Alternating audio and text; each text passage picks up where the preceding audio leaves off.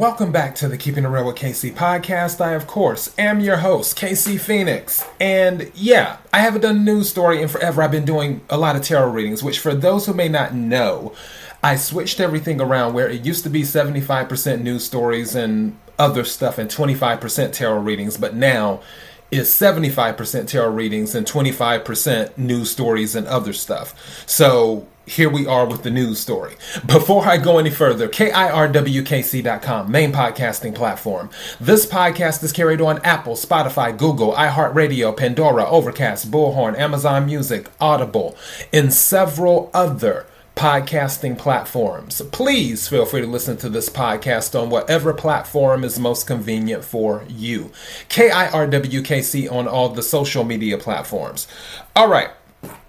So I have two stories. I thought this was kind of interesting. It's kind of with the wacky news type thing, even though this story is kind of cute. So let's go ahead and get started. So U.S. Army returns birthday cake stolen from Italian girl during World War II, 77 years ago. Finally, at least one heinous crime of World War II has been corrected. In any war, you will unfortunately see brutality from all sides, but stealing a little girl's birthday cake, that's just too much. Yet it's exactly what U.S. soldiers did in Italy in 1945. While fighting German troops in the village of San Pietro, unknown American soldiers came across a cake left on a farmhouse's windowsill. Undoubtedly hungry and exhausted from combat, the soldiers declared the cake spoils of war and took it with them. But the cake was supposed to be the centerpiece of Mary Mion's 13th birthday celebration on the following day. Needless to say, the young Italian girl's party mood was seriously spoiled. No one still hasn't received any disciplinary action for the crime. And although it's likely that no one ever will, the U.S. Army has finally made amends. Exactly 77 years to date, on April 28th, U.S. soldiers presented Mion with a new birthday cake to celebrate her 90th anniversary. At long last, this one mistake of the past has been corrected. A cake lost to war. Let's hop into the Audi brand time machine and travel back to the scene of the crime. It's April. I'm starting to think of Golden Girls. I don't know if anybody watches Golden Girls, but it's like Sophia Petrella. She's like, picture it, Sicily. 19. So picture it, April 1945. The Second World War in Europe is nearing its end. Only 2 days later, that guy will commit, what he does in his Berlin bunker, ending his twisted dream of the 1,000-year blah, blah, blah, blah, blah. But for the time being, the war rages on. In northern Italy, city of Vicenza is currently contested. Troops from the 88th Infantry Division of the U.S. Army are engaged in hard fighting with the German counterparts. Over the day, the fighting spills over to San Pietro, a small village some 7 miles northeast of Vicenza.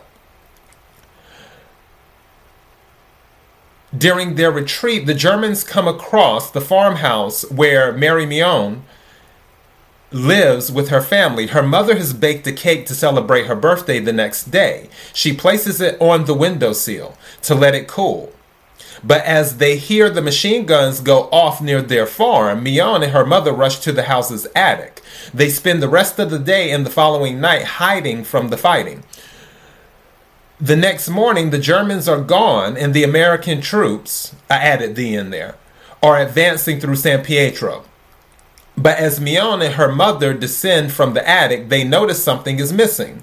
Just like the Germans, Mion's birthday cake is gone. The U.S. Army garrison Italy confessed that it was most likely picked up by an American soldier. Although that definitely put a damper on the party, Mion herself said she wasn't too upset. I was surprised, but then I realized the American soldiers had taken it, and it made me happy. She told local media according to The Guardian. A wonderful day. Myon herself, despite having her party spoiled, apparently was ready to shrug and forget about the cake. Maybe she figured it was worth sacrificing one cake to have her town freed from the occupation. But somebody at the U.S. garrison didn't forget. And if you received the welcome that U.S. soldiers got in Vicenza, you probably wouldn't either. After the Germans left the town and the Americans entered, the locals were overjoyed. They welcomed their liberators with bottles of wine and fresh loaves of bread. Sounds like a party. But the bread clearly didn't satisfy one unknown soldier. To commemorate the 77th anniversary of the Battle of Vicenza, the U.S. garrison decided it was to atone for his misdeeds. They should have put time. It was time to atone for his misdeeds. On April 28th, the locals of Vicenza and soldiers from the Italian garrison were gathered at a park near the city. During the festivities, Colonel Matthew Gomlak, the commander of the U.S. Army garrison Italy, and Sergeant Peter Wallace presented Myon with a new cake in honor of her 90th birthday. A video from the event shows the hundreds-strong crowd singing happy birthday to Myon in both English and Italian. Meanwhile, she wipes away tears. Myon planned to share the strawberry and cream cake adorned with a small basket of Easter eggs with her family. I will eat the cake with my entire family, remembering a wonderful day that I will never forget, she said. All right, so that is one of the stories. Let me go to this other one, which this is really wacky. So this is for Canada. Canada to prosecute crimes committed on the moon. Yeah, this isn't fake news. This is real. All right. Thought the Mounties couldn't get you in space? Think again. Space is, as you're surely aware, the final frontier. And as it is with any frontier, things can start getting a bit murky when you need to enforce laws. For example, let's say an astronaut committed some kind of crime while traveling on a space shuttle. Under which country's laws should they be tried? Did they even commit a crime, since no country can claim space as its jurisdiction? The Canadian government, for its part, has decided to be ahead of the curve in space crime. The country's House of Commons just passed a new law that allows Canada's law enforcement agencies to prosecute crimes committed in space, even on the moon. Of course, the law doesn't apply to every astronaut, cosmonaut, tachonaut, or other space travelers. But Canadian citizens, at least, can no longer escape the long arm of the law by leaving Earth. Its enforcement would require the criminal astronaut to return to terra firma before prosecution. Though, unless Canadian cops have their own space shuttle that we don't know about, even the moon isn't safe. As is usually the tradition with lawmaking, the Canadian space crime law wasn't its own bill. It was part of a long and admittedly boring Canadian federal budget implementation bill C-19. But once you get past the tax regulation and into the part about space, things get more interesting.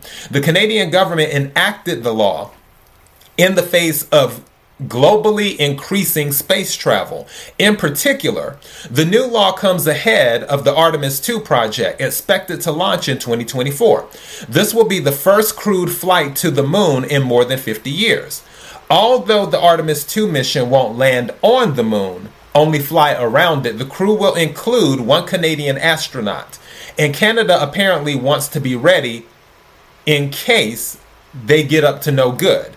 Based on the new law, any crime a Canadian astronaut might commit will be regarded as if it was committed in Canada.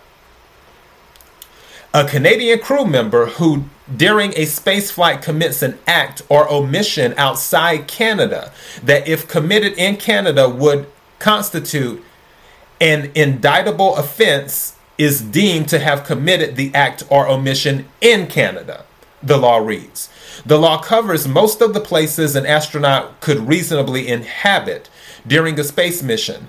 Neither the International Space Station, the planned Lunar Gateway space station, any transportation vessel, or the surface of the moon are off limits. And then it says almost the first space crime. It makes sense for terrestrial authorities to be prepared for crimes in space, with companies like SpaceX rapidly attempting to make space travel more common. It's not a stretch to think one of the cosmic travelers might do something illegal. In fact, we've already had our first space scare of interplanetary crime. In August 2019, a NASA astronaut became embroiled in a legal scandal. According to allegations, astronaut Anne McClain used a computer on the ISS to illegally access the bank account of her ex-wife, Summer Worden. At the time, the case was touted as the first space crime. However, the accusations were revealed to only be a ploy by an embittered spouse. For lying to law enforcement officials, Worden was charged with a federal crime of her own. Despite there actually not being a crime, the possibility was still there. The accusations were realistic enough that they prompted an internal NASA investigation. If anything, they proved that space crime could happen. It just hasn't yet. Okay, had to make sure this was the last paragraph. It says, space is the sea, kind of. Despite what you may think, though space isn't a completely lawless void. In fact, it's governed by rules that are similar to how international waters work. Just like the high seas, no governmental authority can claim space as their jurisdiction. But that doesn't mean that there aren't any laws in space. There are 5 international treaties that govern conduct in legal matters in space. Each of them is managed by the United Nations Office of Outer Space Affairs. Although there are questions about who exactly falls counts as space vessels personnel under the treaties, they have clauses that determine how space crimes are prosecuted. Essentially, spacefaring crooks would be subject to laws of the country in which they hold citizenship. There's also a separate international agreement that applies to the ISS.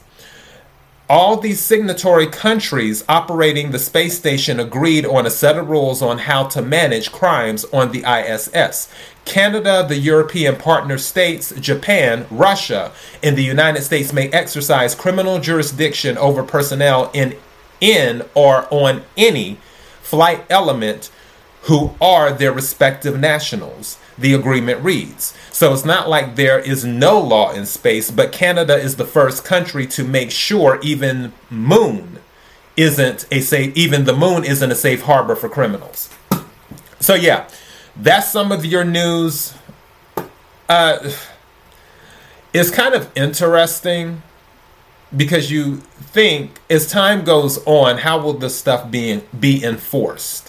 What if people don't come back? Because, as things evolve, you may not have to come back to planet Earth. Right now, you have to come back to planet Earth for obvious reasons. But as stuff evolves, you may not have to come back to planet Earth. And then it's like, okay, so how do you enforce it then? Will we have space police or what? But yeah, that's all I got. Let me get going. KIRWKC.com, main podcasting platform. This podcast is carried on Apple, Spotify, Google, iHeartRadio, Pandora, Overcast, Bullhorn, Amazon Music, Audible, and several other podcasting platforms. Please feel free to listen to this podcast on whatever platform is most convenient for you. KIRWKC on all the social media platforms. Until next time, be blessed.